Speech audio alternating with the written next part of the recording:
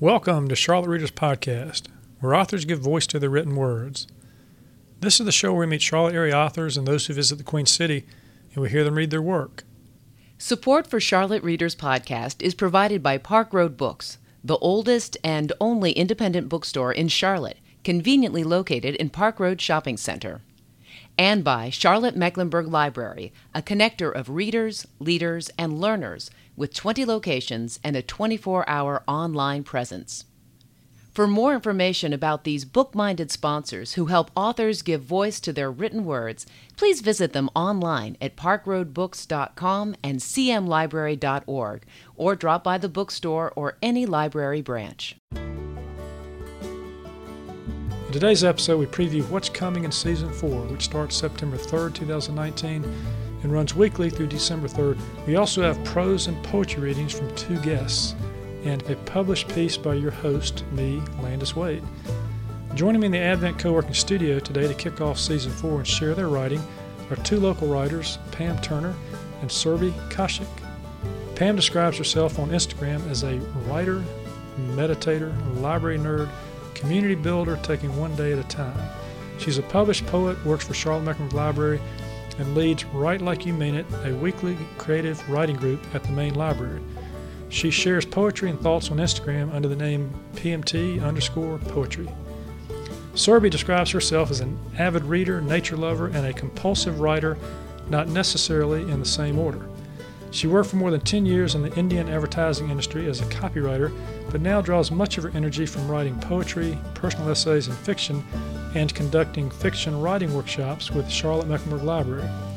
Links to her published work appear at surbhiwritersmind.blogspot.com. And since I butchered all that, the writing links and other information about the authors in this episode, as well as a complete list of the authors and when they will appear in Season 4, will be in the show notes for this episode at charlottereaderspodcast.com. In fact, pretty much everything you need to know about the podcast can be found at the website. As for this episode, we have two other things planned, and the focus is reading and writing. The first two pieces that Pam and Surbhi read come from Beautiful Truth, a gathering of voices from Charlotte, North Carolina. As part of Charlotte Lit's 2019 Beautiful Truth Initiative, which we plan to discuss on the show. Also, my guests are well positioned to talk about writing opportunities at Charlotte Mecklenburg Library. We'll dive into that topic as well. Now, it's hard to believe that this is the launch of Season 4, a season that will include another 15 episodes, counting this one, and involve another 18 authors. The podcast is not yet a year old, and this is the 49th episode. If you've been a regular listener, you know that what I've said before is true. We have a lot of really talented authors in and around the Charlotte area and throughout the state. We've released episodes highlighting 48 authors, plus the two in this episode, and it's been my privilege to hear them read their work and discuss with them some of their most innermost thoughts about their work and their writing lives. As we move to Season 4, just a few quick words about the format of the show going forward. You may notice a few tweaks here and there, such as the voice you heard at the top of the show, and which you will hear again in a few moments. It's the voice of Sarah Vavra, a friend and former radio personality, who graciously shared her talent with the podcast. I thought it might help to break things up a bit and have more than one voice talking about our wonderful sponsors and sharing information about the podcast. Thank you, Sarah. The remaining structure of the show will be familiar. We'll stick with the core of the show, which is having authors read and talk about their work. We'll also continue with the mid-roll spots that relate to the theme of the show, such as highlighting books of interest and information relating to the writing and reading community. And we'll also continue with our Writing Life segment in the second half of the show, where authors open up about their writing processes and their writing lives. Now, whether you're on a walk right now or taking a ride or just sitting back and sipping your potion or cocktail of choice, we're grateful for your presence. Host Landis Wade is committed to making this podcast worth your time. He's a recovering trial lawyer, award-winning author, book and dog lover, whose laid-back style encourages authors to read and talk about their published and emerging works.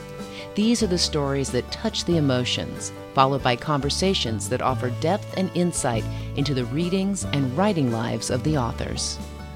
This show is recorded in the well-equipped podcast studio at Advent Co-working, right here in the Belmont community near Uptown Charlotte. But enough with the prologue. Let's get to the stories. I'm your host, Landis Wade. Thank you for listening. Pam, welcome to the show. Thank you. Glad to be here. Serby, welcome. Thank you. Now, y'all are kind of, what Forrest Gump might call two peas in a pod, right? Absolutely. Y'all hang out a little bit together? Yeah. Yes, we do a lot. And your home that you hang out at is the library, right? You talk about that in the piece you're going to read, Serby, that you found a home at the library. That's correct. Yeah. So when the three of us met, I think it was about a year and a half ago at a Charlotte Lit event that they had at the end of the year at I think it was Winghaven, and y'all were together there too. Yes. We started talking about True. writing, right? And you told me about one of your programs, Pam, that y'all do at the library called Write Like You Mean It. We're going to talk about that before the show's out too. But y'all are pretty much invested in the writing community here in Charlotte, right? Yes. Yeah. For how long? I started Write Like You Mean It about 3.5 years ago. And I've been a writer before that, but just informally. So when we were looking for programs to reach out to customers in the library, it was natural that I thought maybe we could have a creative writing program. And I didn't know it would spin into such a success, but it's been a wonderful experience for me and for the writers. Yeah, and I look forward to talking about that with you. But that wasn't your degree in college, right? No, long twisting path to here. But that's good. You were a liberal arts school, Davidson College. I had to throw a plug in there for my alma mater. But your major there was? Music with Music. vocal performance. Does that help you with your writing, you think? I think so. Yeah, Yeah. I think there's a rhythm and a feeling of, pacing and meter that comes from that music background. What was your instrument? Voice, Giving voice now to written words, right? correct. Serby, you come from across the big pond, right? Yes. Yeah, two big ponds probably. You grew up in Bangalore? Yes. Right. Bangalore. Before we begin with your first readings, I want to explain to our listeners how we're going to proceed today. This episode, which you helped me put on today, is our preview episode for Season 4. And rather than mentioning all the authors in all 14 episodes at once, I'm going to kind of sprinkle them in as we go, so it's less like a list and we can do justice, to each one. By the way, this Season 1 episode is going to be the 50th episode of Charlotte Readers Podcast. Can I get some applause here? That's Come on. wonderful. Yeah, how about that? In less than a year, yeah. You've been busy. We have been busy. We, the person who does the editing, the guy who does the scheduling, the one who does, we, okay, whatever. What do you think so far about this idea of podcasting what people have written? I love it. I Yeah. love that you, as a writer, are reaching out to the other writers in the community and really showing people that we have these treasures right here. You don't Mhm. have to look to New York or Atlanta or anywhere Right. else. We Yeah. have a thriving community here in Charlotte. Yeah, and it is just that. I mean, there are, I sometimes like to talk about authors sort of hiding in plain sight, You don't recognize them on the street, any more than you recognize sometimes even a best-selling author who happens to live in here. We've had a lot of those on the show as well who make their home here in Charlotte. I think the weatherman's more noticeable, right, Right. than the good authors here. Serby, podcasting for you, what do you think? I think it's a great idea. I agree with Pam, and I appreciate what you're doing for the writing community, reaching out to people, bringing out, specifically local talent, I would say. Yeah, and we've gotten a lot of Charlotte talent. We've also we've got this little exception for those that are listening. It's Charlotte area authors and those who visit the Queen City, so which has brought in some regional authors. We've gotten Raleigh, Durham, Greensboro. Just moving around the state, we're going to have some from the western part of the state as well, and also down toward the coast, and as part of Season 4.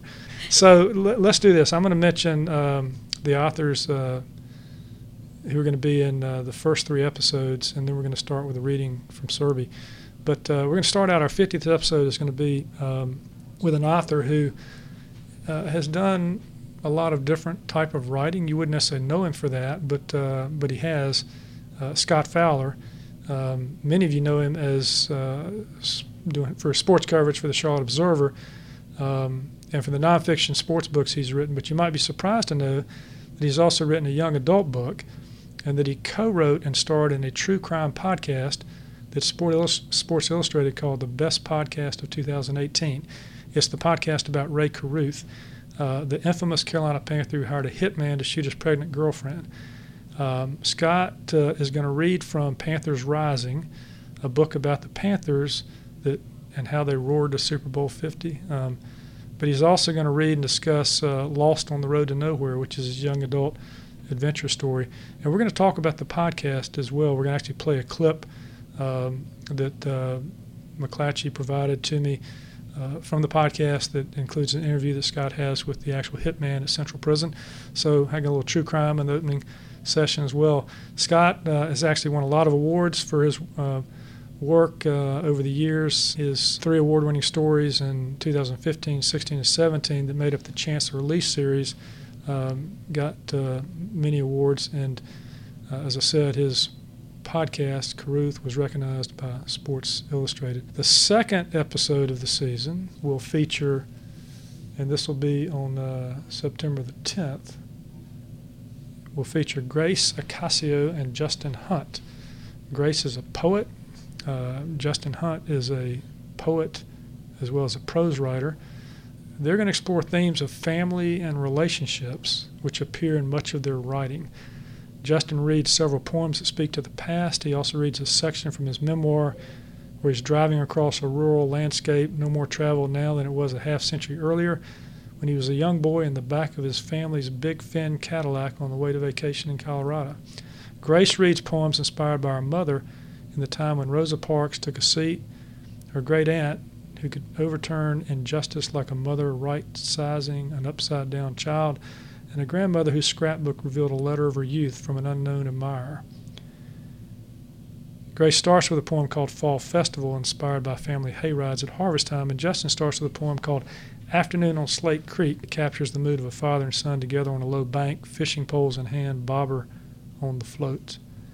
Now, our third episode of Season 4, which will release on September the 17th, is Martin Clark. This was a live podcast that we did at Park Road Books in July.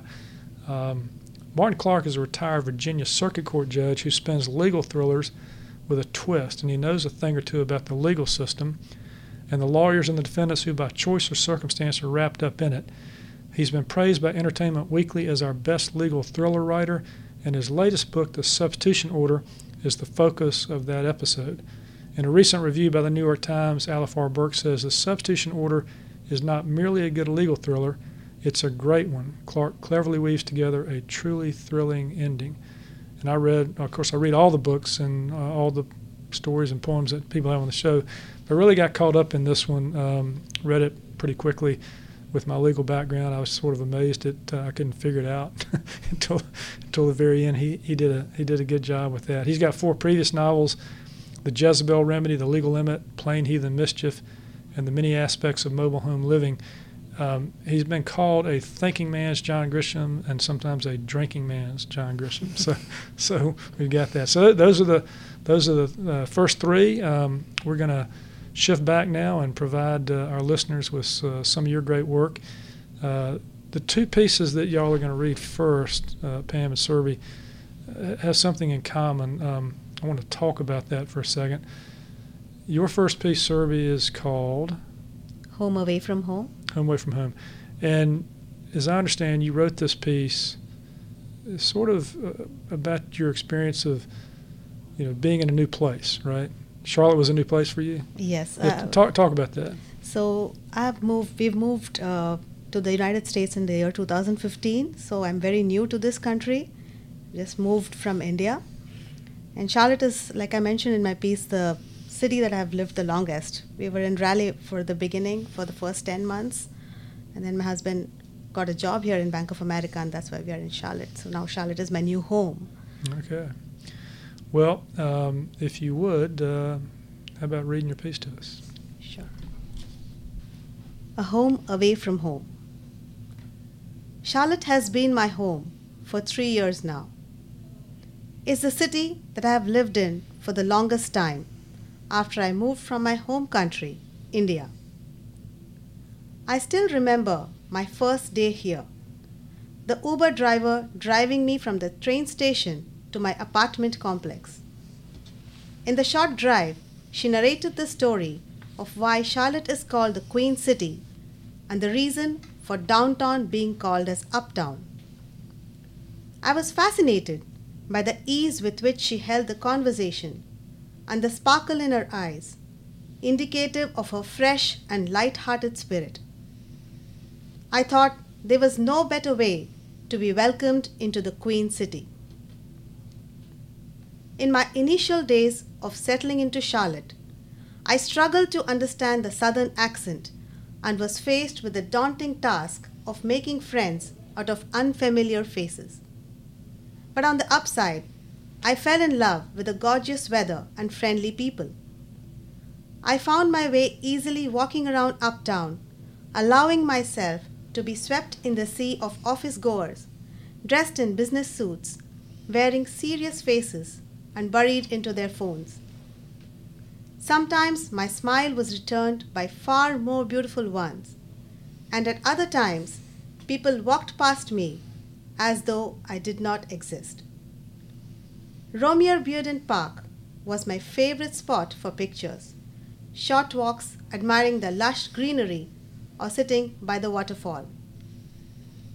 Being a writer, it was no surprise that I walked into the library during the first week in Charlotte. I happily drowned myself in the world of books, writing groups, and workshops within and outside of the library. I discovered things that helped me to write better, met amazing writers who challenged and supported my writing in ways that I had never imagined. Within the first few months of being here, I became part of a rich, diverse, warm, and welcoming writing community. Now, 3 years later, I've learned a lot about the city, but still love the same things about it. Skyscrapers glowing in fancy colors, bringing the night alive. Cakes and pastries from Omlie's, which never disappoints. Never bored of taking pictures with a sparkly bird. Admiring the animals carved from stone at First Ward Park. Watching trees create rainbows from the blooms in spring. Meeting nice people with hearts of gold, to whom kindness comes naturally, and the writing community, which has given me a sense of belonging and more reasons to love Charlotte. All right, Surbhi, that's a wonderful piece. Thank you. Yeah, the Chamber of Commerce is going to want to put that out. yeah. I mean, everything's great here. And so you're saying the cab driver narrated the story of why Charlotte is called the Queen City. Yeah. Yes, she did. Because she has to look at the statue at the airport. But also gave you the reason for downtown being uptown. I've never figured out the reason.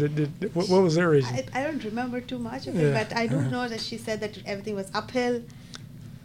Everything was uphill. Okay. That's what she said. She said the whole area is like that. Yeah. I guess that's as good excuse as any, right? Yeah. Everything's uphill now that they got the skyscrapers on the top of the hill. Skyscrapers on the top. Yeah, you talk about Pam. What are your thoughts here? I mean, you were here in this area long before Surbhi. When you read this piece, was it a familiar place to you? Yes, I guess my view of Charlotte is maybe not as rosy as that. Right. I see some other sides of it. Which you're going to speak to in your poem in a second. But it is true that Romare Bearden Park is a beautiful place. Yes. Great spot for pictures. The weather, although it's kind of humid now. Right now. Yeah. And people are, for the most part, pretty friendly, right? I can sympathize, since I was one of those people that was walking down the street sometimes with my head buried in my phone and trying to get from one meeting to the next. But now that I don't have to do that, it's nice to walk around uptown, right? Yeah. So do you still have the same feeling about Charlotte after 3 years? Like I mentioned, this is really the only city that I've lived in the United States for such a long time. So, yeah. Yeah. Pretty much. So talk to me a little bit, Surbhi, about this idea of finding a home at the library.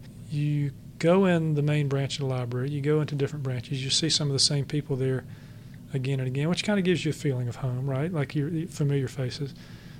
How did it feel like home to you? So in 2016, which was our first year in Charlotte, I walked into the library and then I saw the sign for Write Like You Mean It. And I said, okay, this is the group that I want to be part of. So I made a note. I went back on the Thursday, met with Pam, and then I attended the first session of the writing group. I said, okay, this is nice. I mean, she gives us prompts, she gives us time to write. There was snacks and coffee. And I was bringing. That's the important part, right? Yeah, that's snacks and coffee. Yes. Yeah, and then you went on to start leading workshops yourself. Yeah. Yes, initially I started volunteering with Pam. I still volunteer with her for Write Like You Mean It. I liked the workshop. I liked the model so much. It worked so well for me that I said I want to volunteer for this group. And Pam was happy to have me, I think. She was like, yeah, she was happy. And I had a lot of ideas because I've been in the advertising field. I've been in the writing field for a while. So there was a selfish reason also, I think, for volunteering, because there were a lot of things that I wanted to do through the group, because I'm on a visa which does not permit me to do anything but volunteering right now. I'm on something called a dependent visa. So I'm dependent on my husband's visa. And so I cannot work, I cannot go to school. So that is why the library, the writing group in particular, Write Like You Mean It, gave me a sense of belonging, gave me a sense of identity, which I think was very important to me, because as an immigrant fresh off the boat, it's a great country, but I'm not allowed to do as much as I want to do because I have restrictions because of my visa. Well, fortunately, your visa cannot restrict what you say in a written piece and what gets published, right? I think That's yes. right. They hadn't figured out how to be a gatekeeper there yet. And thankfully, our Constitution would support squelling that anyway. So, all right. Well, before we shift to Pam's reading of her poem in the Beautiful Truth Initiative, I'll talk to you about the authors that are coming in episodes 4, 5, and 6 of Season 4.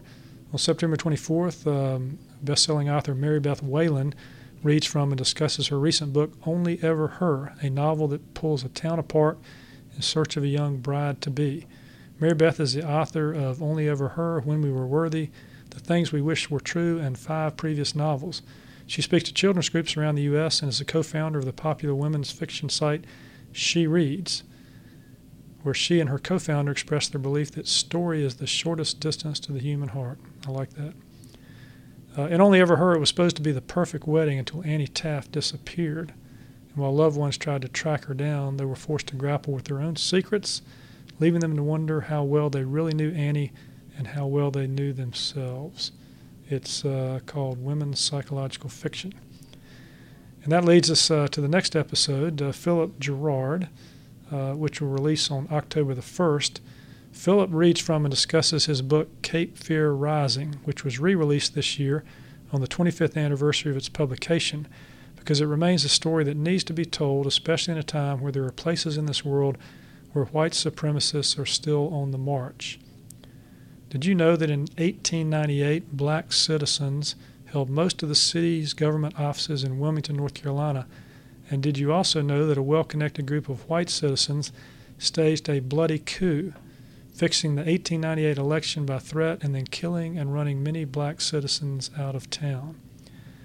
Now, there's some interesting storylines here in the book itself, but also in Philip Gerard's own life that we talk about in this episode, including how he almost lost his position as a professor at UNC Wilmington for having written the book, which happened to include many names of prominent citizens who could trace their ancestry to some of the white citizens who were involved in this bloody coup. Philip's the author of 5 novels, 8 works of nonfiction, and numerous essays on history, music, and writing craft. The next episode in Season 4, Episode 6, is with Amber Smith. It'll release on October the 8th. Amber is a New York Times best-selling writer who writes stories about teenagers whose experiences reflect her own personal struggles while growing up. Her 2 previous novels earned her wide acclaim. Her first book, The Way I Used to Be, was a New York Times bestseller, which addressed sexual assault with a young female protagonist. Amber is an advocate for increased awareness of gendered violence and LGBTQ equality.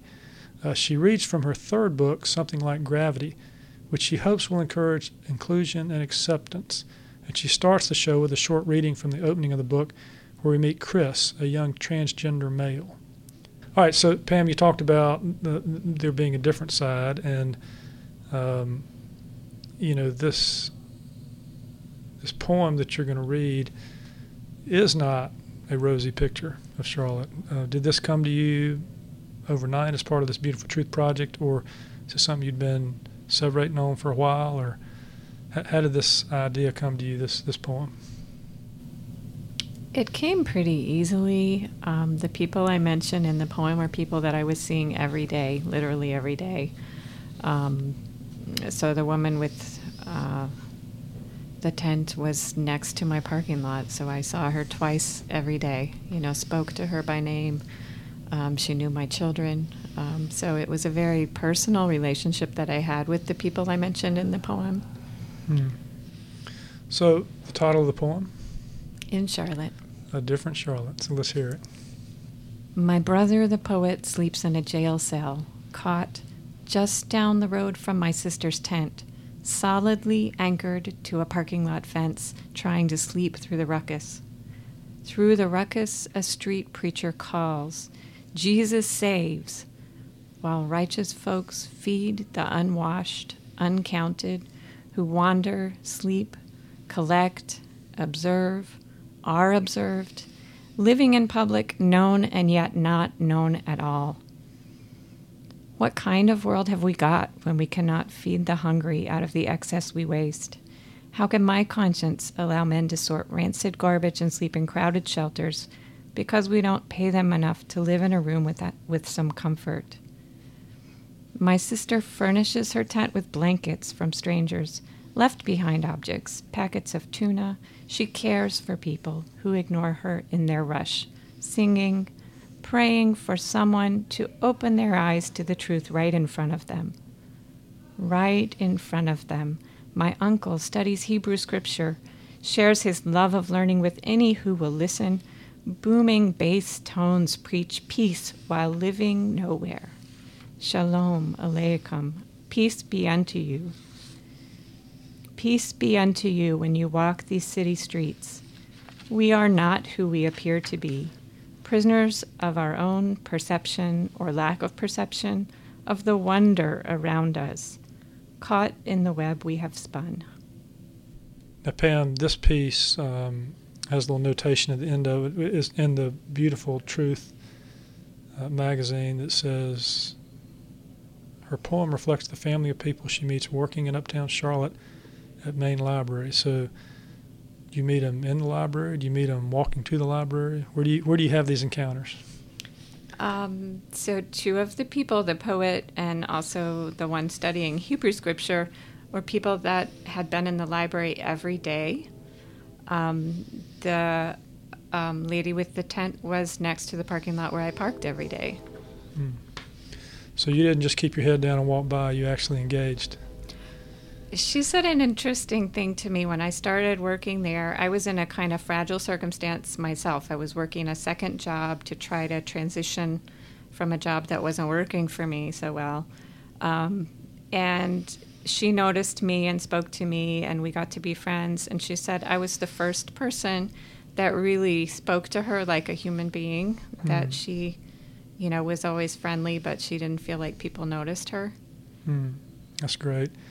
Now, I've heard the street preacher before. Yeah. And he's got a pretty loud voice. Yeah, he's famous. Jesus saves. Yeah, he's all around the square in front of the Panther Stadium, and on Sundays he's an interesting fellow. What kind of world have we got when we cannot feed the hungry out of the excess we waste? That is a problem. And you see that in the real faces that you pass on a daily basis. Right, and I work in the Job Help Center, so I'm helping people who are living in the men's shelter or maybe living on the streets, literally.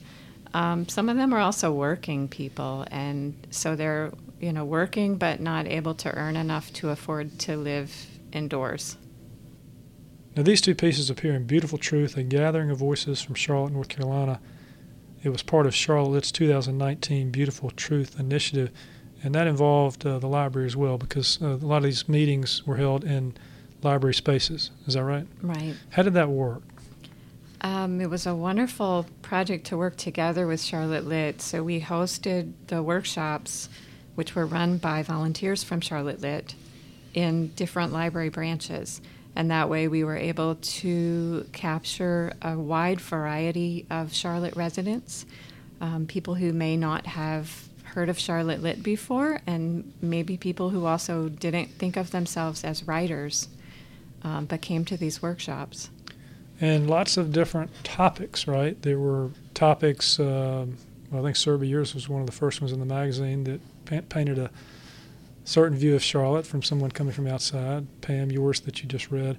But then there were pieces about the school system, about civil unrest after the killing of Keith Lamont Scott, about being in a city which was ranked 50th among the 50 largest U.S. cities for upward mobility of its poorest citizens. And then you were getting other stories from people about when they went to high school at a school that's no different, that is much different today than it was when they grew up here. So it says here in the introduction that there were 200 community members who joined Charlotte at 11 different branches of Charlotte Mecklenburg Library.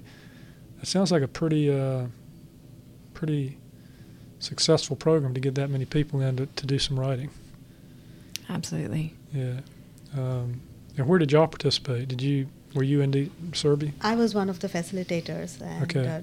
To answer your question, I think the prompts, they were great. They got people off to a starting place, and they really wanted to dig in deeper, much deeper. I saw that the writing that came out of the 2-3 prompts that we did in every session, we got some really powerful writing out of people. Well, I had a chance to catch up with Kathy Collins, who's a Charlotte co-founder and co-director of this project, and she had this to say.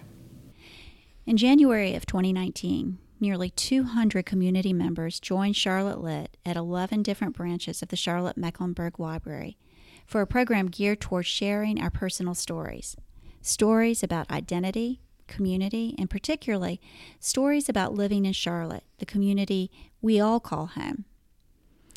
We called this program Beautiful Truth and took it beyond our doors as a way of bringing new voices into a conversation that's been going on at Charlotte Lit since we opened in 2016. That question is, what role can literature and writing play in healing the cultural divides within the greater Charlotte community? We decided to create a forum, a space in which people from all over the area could come together to write and share their personal experiences of life in this community. You might ask, why write? Why not just get together to talk, just tell each other our stories? This is what I know about writing. Writing enables us to think more clearly, to reflect more deeply, to discern the difference between superficial facts and opinions or our own beautiful truth. Now, I know that this magazine is available in digital form at the Charlotte Lit website, which you can find at charlottelit.org. The link for that is going to be in the show notes. With a lot of other great information about this episode today that'll be in the show notes. So let's do this. Let's shift for a moment. We're going to go to mention the authors who are in episodes 7, 8, and 9 coming up in season 4, and then after that we're going to take a short break, so let's do that.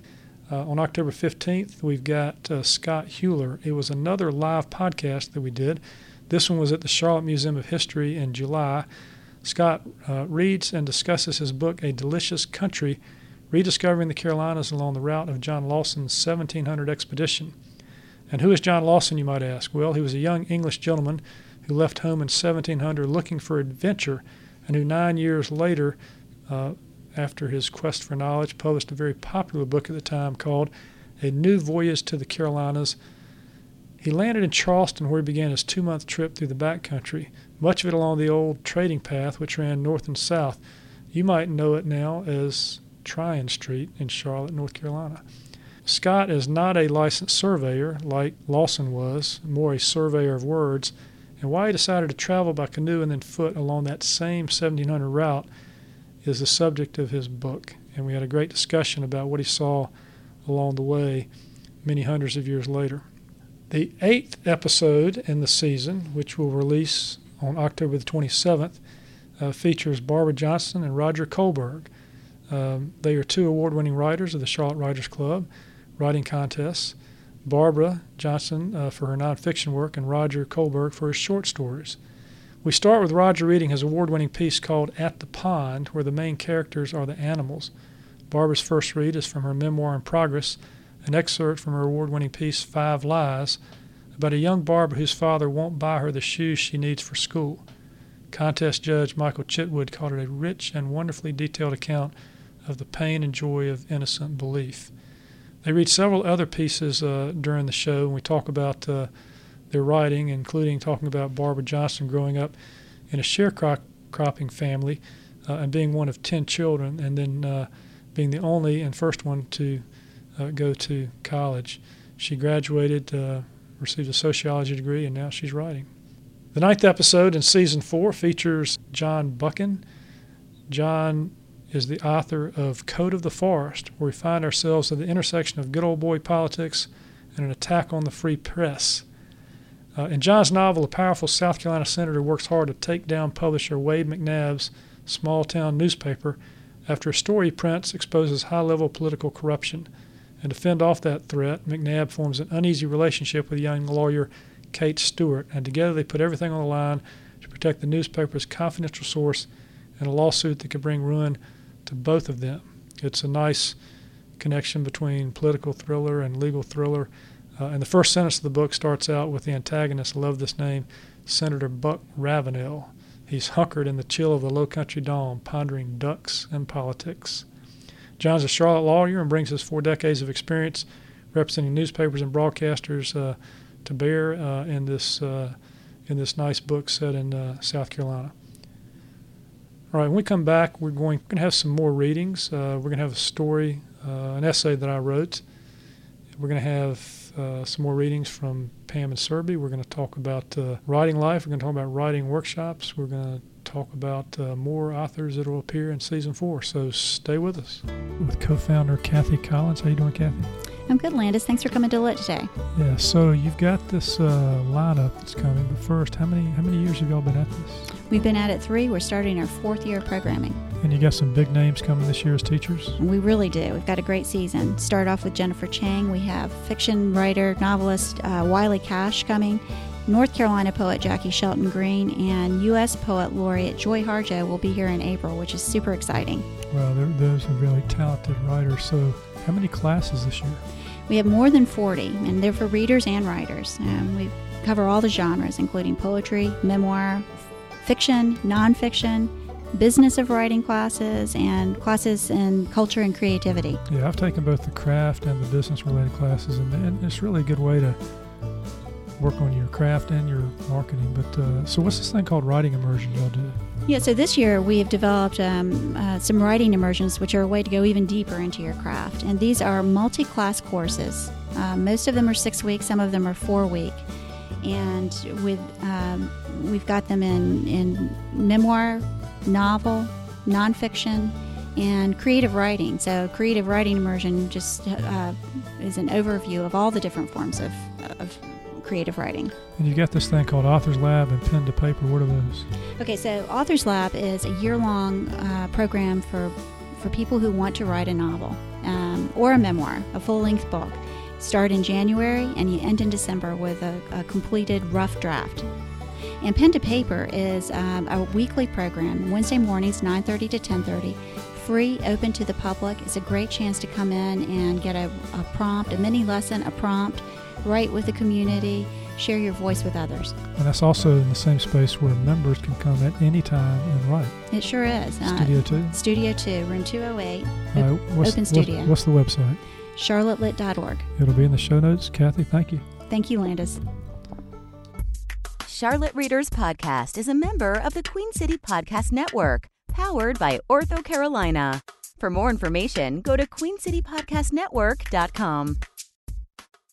Okay, listeners, we're back with Serby Kosick and Pam Turner. We're talking about Beautiful Truth Project and a couple of pieces that they wrote that appeared in that digital magazine. And speaking of truth in writing, this next piece, well, I know it's true because I experienced it and then I wrote it. The setup here is it's an essay. It tells a story about how I became a lawyer. and then later hoped to become a storyteller. It's called Two Good Swings. It's published in Exploring, which is an anthology that Randall Jones is the editor of. Randall was an author who appeared in season 2 of this podcast, and he's put together these nice anthologies of North Carolina and Kentucky writers. The first one was Bearing Up. The second one is Exploring. They tie into at least the Exploring one ties into the discoveries, challenges, and adventure that relate to Daniel Boone. He knows a lot about Daniel Boone, written a lot of books about him. And so I had a piece that I wrote, as I said, called Two Good Swings. It appeared in that anthology, and Randall has actually started a podcast called the 6 Minute Podcast. So if you don't like my hour-long podcast, and you can only handle 6 minutes at a time, how about that, Pam? You get 6 minutes? That's good. Yeah. Good work. Hey, Randall, I'm going to get you some listeners here to this 6 Minute Podcast right now. So if you only can spare 6 minutes, this is a great podcast to listen to. This story that we're going to play here now appears as the first episode in that podcast. And what Randall's doing is he's actually reading these little pieces that appeared in these anthologies as part of the 6 Minute Podcast. So, without anything else, here you go. Two Good Swings by Landis Wade. In the fictional movie Little Big Man, Dustin Hoffman played 121-year-old Jack Crabb, a white man with a remarkable but hard-to-believe life story set against the backdrop of the great American West. Jack was only 10 years old in 1859 when his family was murdered and the Cheyenne captured him. A few years later, the white boy turned Indian was captured again, this time by the U.S. Army. Jack didn't know where he belonged or who he wanted to be as he comically and tragically stumbled from one occupation to the next. He first tried apprenticing to a snake oil salesman until the tar and feathers led him to become a gunslinger who couldn't shoot straight. General store owner, town drunk, mule skinner, and cavalry scout for General George Armstrong Custer rounded out Jack's idiosyncratic career, where in the end Jack became the only white survivor at the Little Bighorn before he returned to the Cheyenne. My life has not been so cinematic, but like Jack Crabb, in search of his calling, I had a decision to make in 1979, and I didn't have a clue as to how to make it. After graduating from a respected liberal arts college with a degree in history, all I had to do was decide what to do with my life. I suffered as the only young person in the free world flustered by the question, the only boy who couldn't figure out how to become a man. I was jealous of friends who had planned ahead and knew exactly what they wanted to be. Me? I hadn't planned ahead. I made decent grades, walked across the graduation stage, and looked up to stare into the unknown, trying to understand a world where they no longer handed out a syllabus and gave you graded feedback.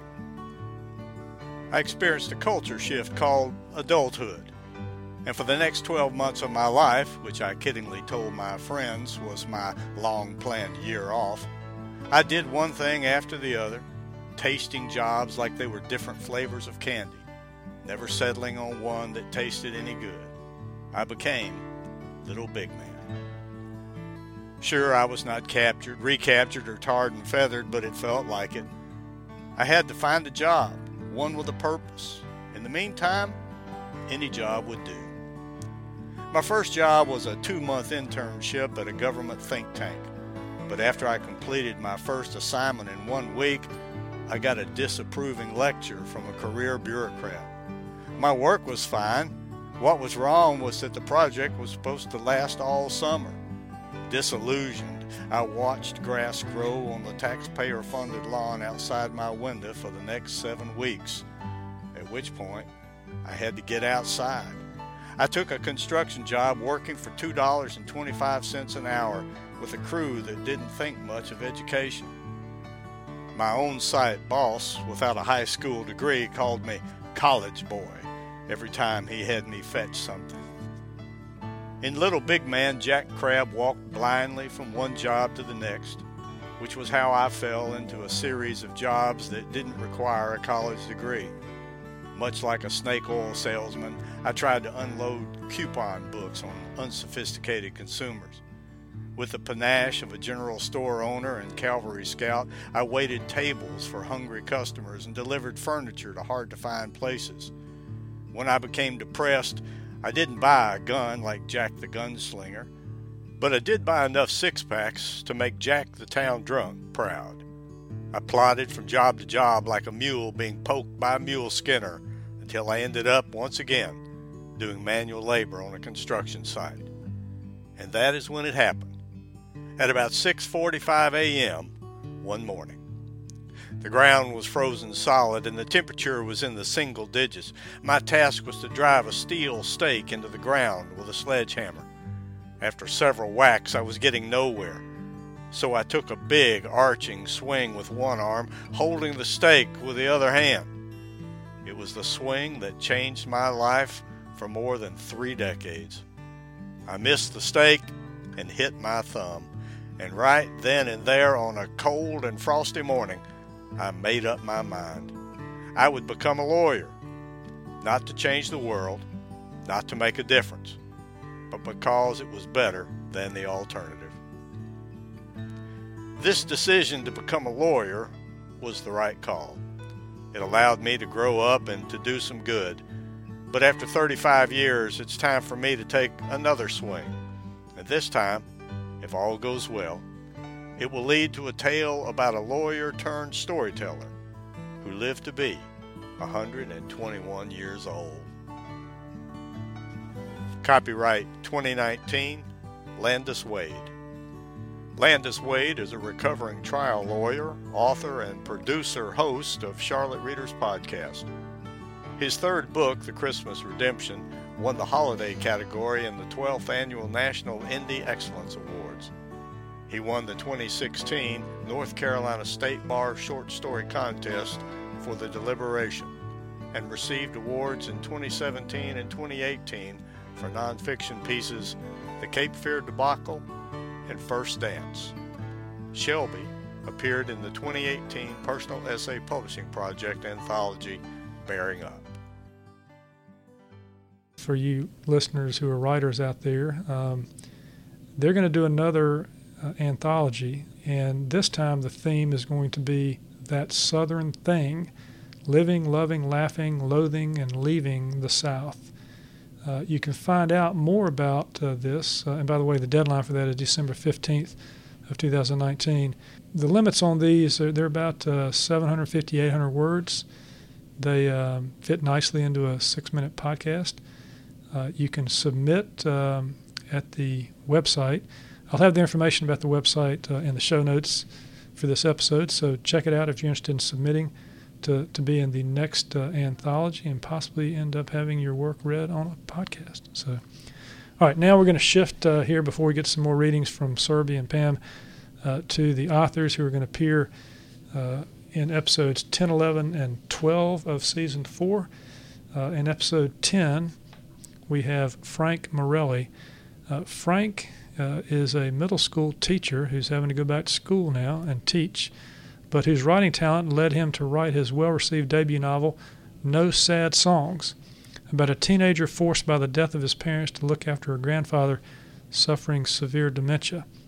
In addition to reading and discussing No Sad Songs, Frank discusses his essay about the death of his grandfather and introduces us to the first book in his recently published middle school series. He's a Philadelphia native. His life was transformed, he says, when he accepted a teaching fellowship in the New York City public schools and discovered that a lifetime spent earning cafeteria tater tots would be a small price to pay for a chance to shape the future. Our 11th episode of the season features author Tim Reinhart. Tim is the author of Jesus' Brother James. And no, this is not a book about Jesus' real brother James. But there's a character in the book who is a down-and-out priest who befriends a man who could look the part of Jesus' brother James. The priest passes the man off as the Messiah's brother to another man who has lost the will to live. And this leads to a quest by 4 characters to find meaning in their lives with the help of the mysterious, religious-looking man who speaks only Aramaic. In addition to reading and discussing the book, Tim discusses his short film work, and we listen to a few scenes from those films. Jesus' Brother James is Tim Reinhardt's second novel. He's a veteran of the pharmaceutical industry, a drug dealer by trade. He's traveled the world, and that's sort of helped shape his perspective. He likes writing these comedies that involve dramatic settings and likes playing with the contrast between genres. He had an Academy Award qualifying film called Crackers, and that's the one we'll play a few scenes from on the podcast. Episode 12 of the podcast, which releases on November the 19th, features author Laura King Edwards. Laura is the author of Run to the Light, a story of her life after she learned a few weeks following her wedding that Taylor, her young sister, had a rare disease for which there was and is no cure. With her mother and family friends, Laura founded a charity in an effort to save children with the disease, and she came closer to Taylor and her mother. And Taylor didn't quit, and when the disease took her sight, Taylor wanted to run with Girls on the Run, and she completed her first race blind. Laura was inspired by Taylor, and Laura, being a lifelong runner herself, began running in half marathons to raise money and awareness. And eventually, she put on a blindfold and ran for Taylor. And Laura's now running in all the states and hopes to complete runs in all 50 states before too long. She's a prolific storyteller. She's frequently talked about her journey and delivered a TEDx talk in 2017. It's a very moving episode. Pam, you've got a poem, another poem that you wrote that ties in a bit to the course Write Like You Mean It, because it focuses on one of the participants in that class. Is that right? Right. Tell us about Scott. So Scott Anderson was a poet who lived in a tent for as long as I knew him near the Sugar Creek Greenway, and he was at Main Library every day. He had a brain injury that made him not always know what day it was. It affected his memory. So whenever I saw him, he would ask if it was Thursday, if we were meeting today. He so wanted it to be Thursday. He wanted it to be Thursday. And that's wonderful. He would say we should meet every day and things like that. He loved the writing. He was a natural poet. Everything he wrote rhymed. I mean, he couldn't write a piece that didn't rhyme. It just was in his blood. So what's the title of this piece? This piece is called A World Without the Possibility of Scott. We lost him April 5th this year to a tragedy, and it really affected our writing community at Main Library and also a larger community of homeless folks in Uptown that knew him. All right, well, please share that with us. Glad to. I woke up in a new world today, a world without a possibility of you, where by grace I am still breathing and eating and typing poetry, but it will never rhyme or sparkle like you. No river of tears will wash your face from my eyes. No outpouring of words will cleanse me of this need to tell you just how many times your hug changed a day. How many days your poem moved the room. I woke up today in a world without you and remembered that your every day was without so much, empty of comforts, while full of praise for the kindness of strangers, for the sun rising another day, for me. You were grateful for me and told everyone how you wished every day was Thursday, and we laughed at the improbability of that ever coming true. And Thursday will surely come, but it won't have you. I woke up today in a world where money can buy almost everything, but it cannot buy a Scott. It cannot undo that savagery that took you to your home on high. It cannot make a Thursday as perfect as you. I woke up today and cannot. Pam, that's a beautiful tribute to Scott. Feel like I know a little bit more about him, having listened to your poem. And we had Maureen Ryan Griffin on the show last week, and we talked about writing a lot, and we talked about what writing can give to people, what it can do for people. I sense that that writing this for you allowed you to continue to connect with Scott. Yeah, surely. Yeah, and reading it again, although it's hard, it brings back good memories. Definitely, yeah. Yeah. So why can't every day just be Thursday? So speaking of Thursdays, before we move to a reading by Survey here, let's talk about Write Like You Mean. I love that title. I mean, let's get after it, right? Who came up with that? I did. You did? I spend a lot of time trying to name things because I feel like the name can kind of make it be what you want it to be. You know, in the beginning it's nothing, but I wanted it to have a name that was catchy, that had some power to it, you know, that hopefully inspired people to want to just come see what it is. Well, my son played high school baseball, and he had a coach. You know, he had this saying, you know, you should play like your hair's on fire. Yeah.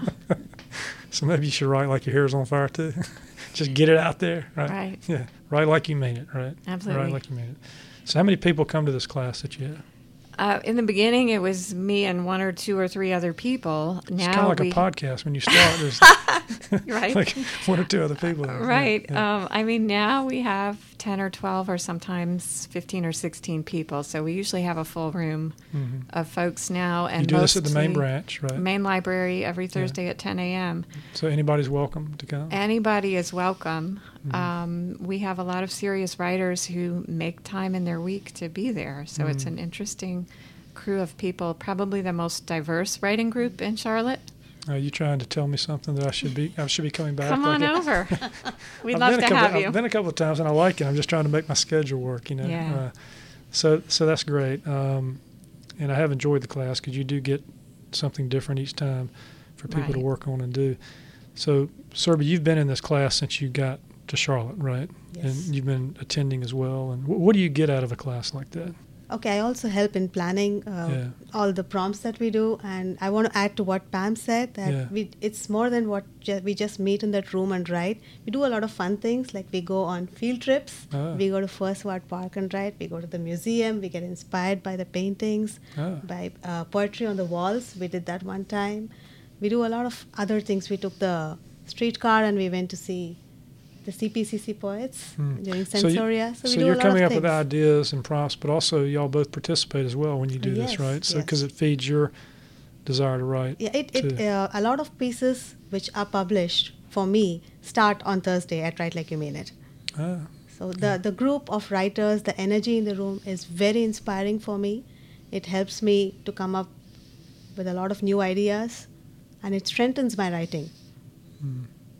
Now, you have a lot of different writing group opportunities, and I'm going to leave links in the show notes for how to get to Write Like You Mean It, and also how to find the page that has information about these different groups. But in addition to Write Like You Mean It, there are writer groups at different branch libraries, right? I've got Beatties Ford Independence Library. There's a poetry club out there as well. There's something called Prolific Pens Writing Group at Mint Hill Library.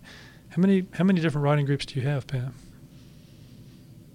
I'm not sure I know the exact number. I'm going to guess we've got about 10 or more. There were some new groups that were spurred by the Beautiful Truth Initiative.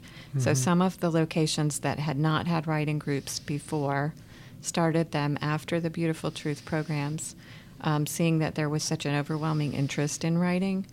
There's a variety of groups also. So by going to that Resources for Writers page on cmlibrary.org, you can see some of the variety of groups. Some of them are critique groups where the participants are submitting work in advance that'll be read and discussed there. My group, Write Like You Mean It, is a creative group, so there's no preparation needed. It's a drop-in. You know, you do whatever we're doing that day. And there are a few other groups like that. It really depends on what the writer's looking for. And then we're also including some writing workshops that address people who are further along in their writing. Yeah, I was going to ask you about the workshops. You can also find, in addition, if you just didn't want to take you don't want to go to the course over and over again. You can go to one workshop here and there on different topics. You do one for indie authors in the fall, and then you do some other things as well, right? Right. We have Indie Author Day coming on Saturday, October 12th. That's an opportunity for authors to learn about self-publishing and make connections with editors and publishers and learn from people who've been successful with self-publishing, what they did, what were the things they learned along the way. So that's a very popular event every year, and it's going to be even bigger this year. Great. Lots of opportunity.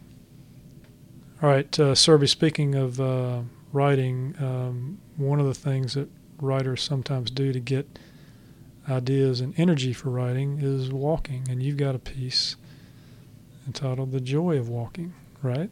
Yes. Could you share that with us? Sure, I'd be happy to. The joy of walking. In every walk with nature, one receives more than he seeks. This quote by John Muir explains my joy for walking. Walking amidst nature is one of the most therapeutic things for a tired body and stressed mind. It is probably one of the most ancient forms of exercise, my personal favorite. A walk is the perfect medicine for me when I want to get rid of the fatigue for the day. Walks at any time of the day never fail to inspire me to write or help me release writer's block when I'm struggling to complete a piece. It is not always possible to walk in the midst of nature, but for me, even a row of trees greeting me counts as a nature walk. Looking at the cottony clouds floating above me, feeling the breeze brushing against my skin, the chirping of birds and the pretty spring blossoms adoring the branches of the trees, all of this makes my heart happy in a way that nothing else can. Google tells me that the benefits of walking are abundant for my body. It not just helps me burn calories, strengthens the heart, boosts energy, and lowers blood sugar, among other advantages.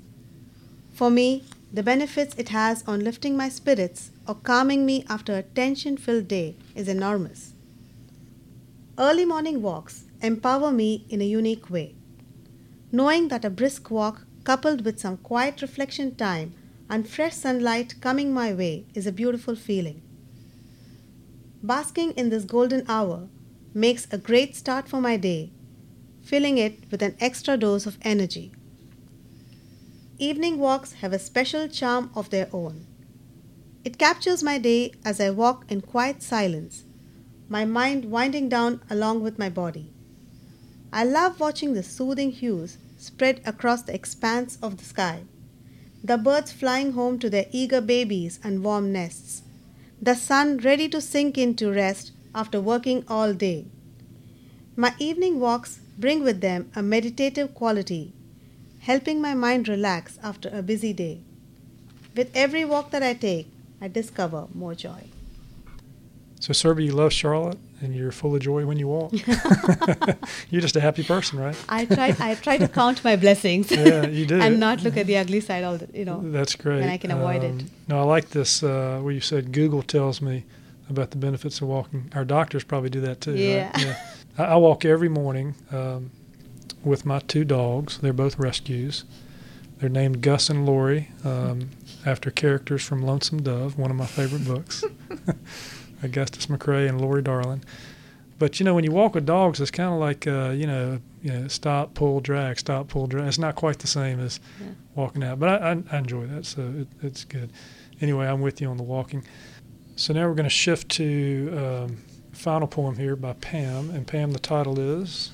Wait, please. Wait, please. We can't wait any longer. Let's hear it. Please wait. Please know my pause is not the beginning or the end or even part of this conversation. Just keep talking, walking with me. Let me remember how it always was, how it will be again, please. Your voice calms my storm. The flash of your eyes casts light on a secret story yet to be revealed. There is liberation in each laugh that escapes, tenderness in the way your hand misses meeting mine. Nature herself left powerless to intervene. Breeze caressing our ears. Please wait, please. Not a drop of language is spilled from our shared bowl as the distance becomes harder to span, leaving space for wonder, for promise, precious space that waits for notes to fill in, for melody, for harmony. Please wait. Please know that the waiting, the pause, the held space is the very hymn calling forth majesty. Please wait. So Pam, you said this is going to appear in an upcoming journal. Is that right? It's an anthology called Cackalack that is a collection of writings from Carolina authors. Mm. And you wrote this piece when? This spring. Yeah. And where do you like to write? Where were you when you wrote it? Where was I when I wrote it? Probably at home, probably very early morning. I do a lot of writing in the pre-dawn hours. Mm. When do you like to write, Serby? I'm a morning person too, but it's not possible every time. But whenever I find time, on Thursday in the writing group, definitely yes. So Serby, what did you see in this poem? I think if you look beyond the simplicity of the words, there's a powerful message. For me, it tells me to enjoy the existing moment. That's how I look at it. Mm-hmm.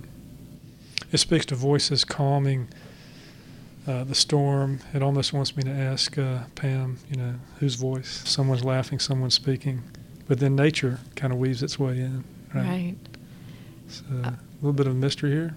This came from a walk with a friend around 7th Street Market, where it was just that kind of feeling of, like she said, like kind of treasuring the moment and the things that are not said, when you're in a conversation, that sometimes the part that's left unsaid is as important as what is said.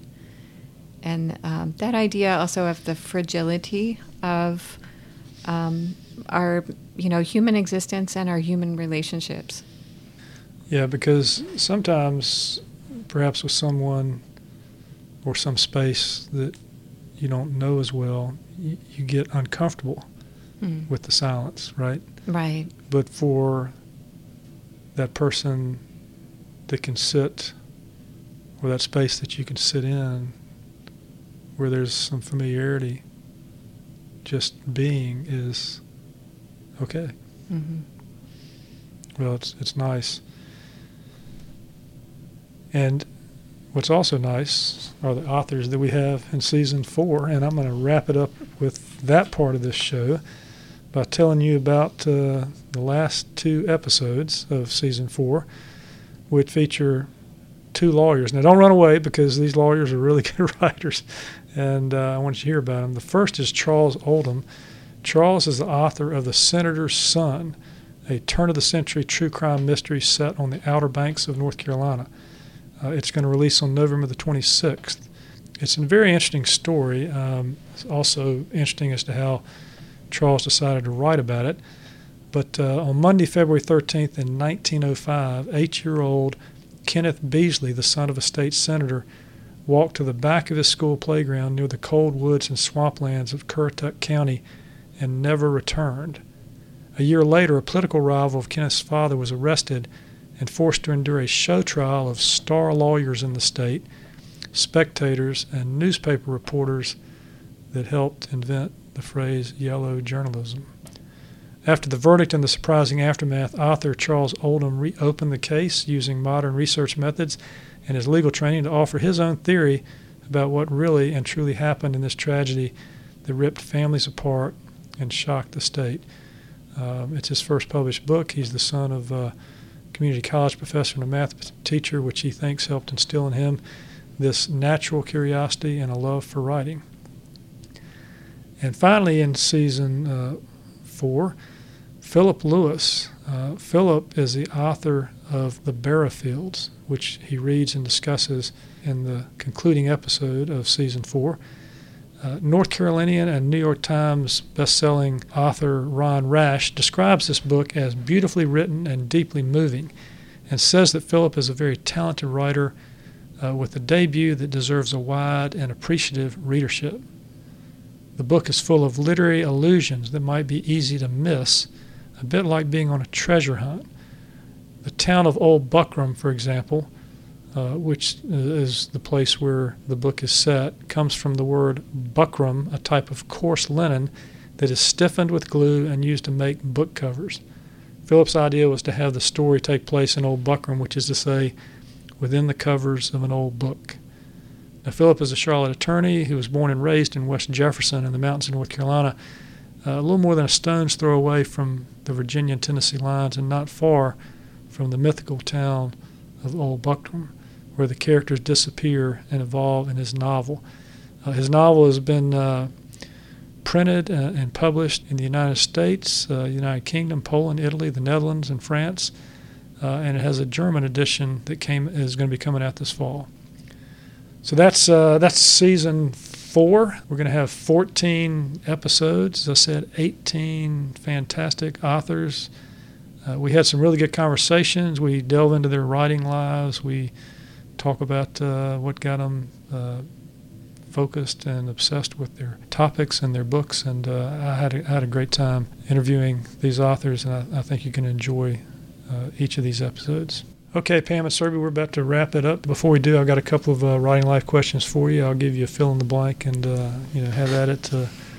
Pam, I write because fill in the blank. I think because I have to. Mm-hmm. Not because you have to it work, because you have to because it feeds you in some way.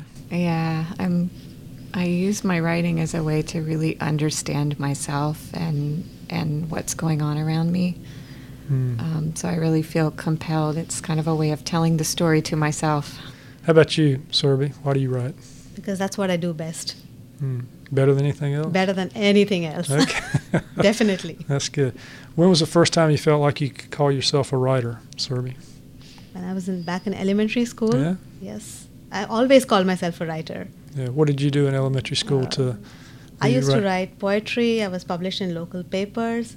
And my paternal grandfather, my dad's dad, he was a writer himself. And he used to motivate me and inspire me and say, like, no, you can do this, you can write and submit. So I was doing this. That's great. You got encouragement early on. Yes, I did. How about you, Pam? You went off track with the music and ended up in writing, or were you doing both together? So I always knew I had a talent for writing, but I didn't ever really enjoy it probably until as an adult. I used it, again, as a way just to express myself, express, frustrations or strong emotions, a way to kind of understand myself. How do you balance writing with the rest of your life? When I started really writing seriously, I had very small kids, and so I was writing when I was waiting to pick them up, or stuck somewhere, a kid's asleep and you're stuck somewhere for a few minutes. So I just always had paper with me. Now I might write on the train, or I might be writing, like I said, early morning. Sometimes I wake up at 3 o'clock in the morning and I can't sleep, and I'll go write something. How about you, Serby?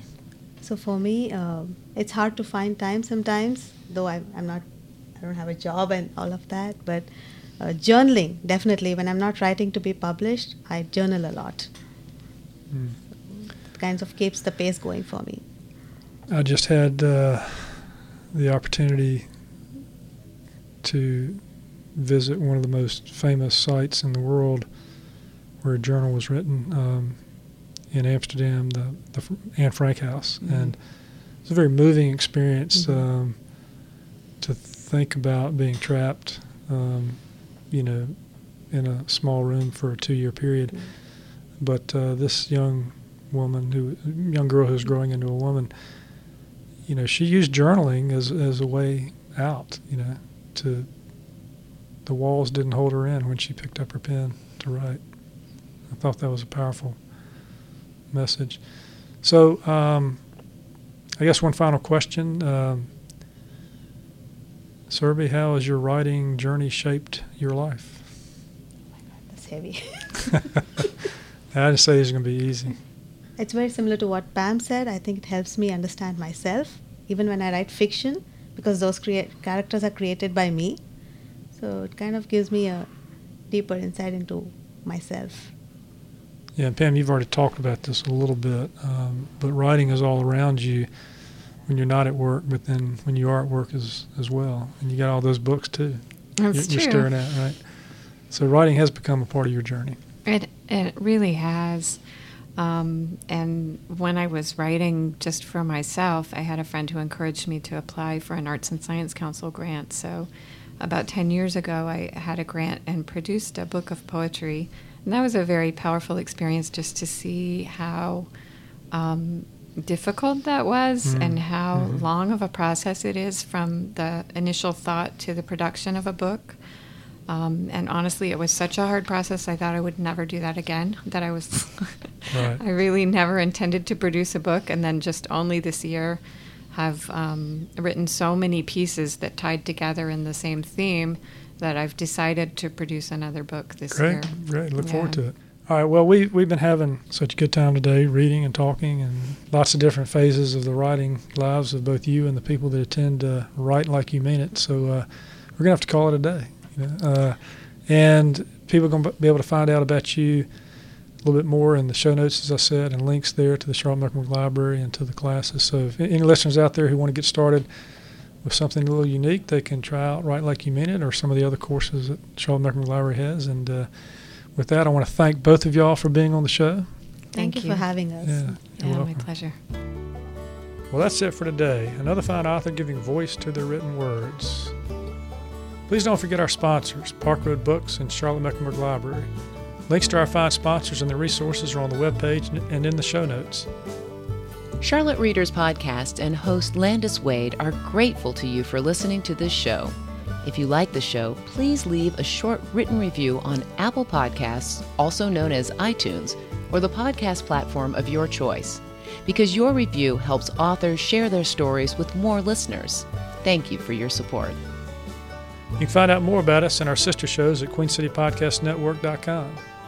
Charlotte Readers Podcast is available on social media, on Facebook at Charlotte Readers Podcast, on Twitter at Charlotte Reader, on Instagram and on LinkedIn at Landis Wade. Until next week, I'm Landis Wade for Charlotte Readers Podcast.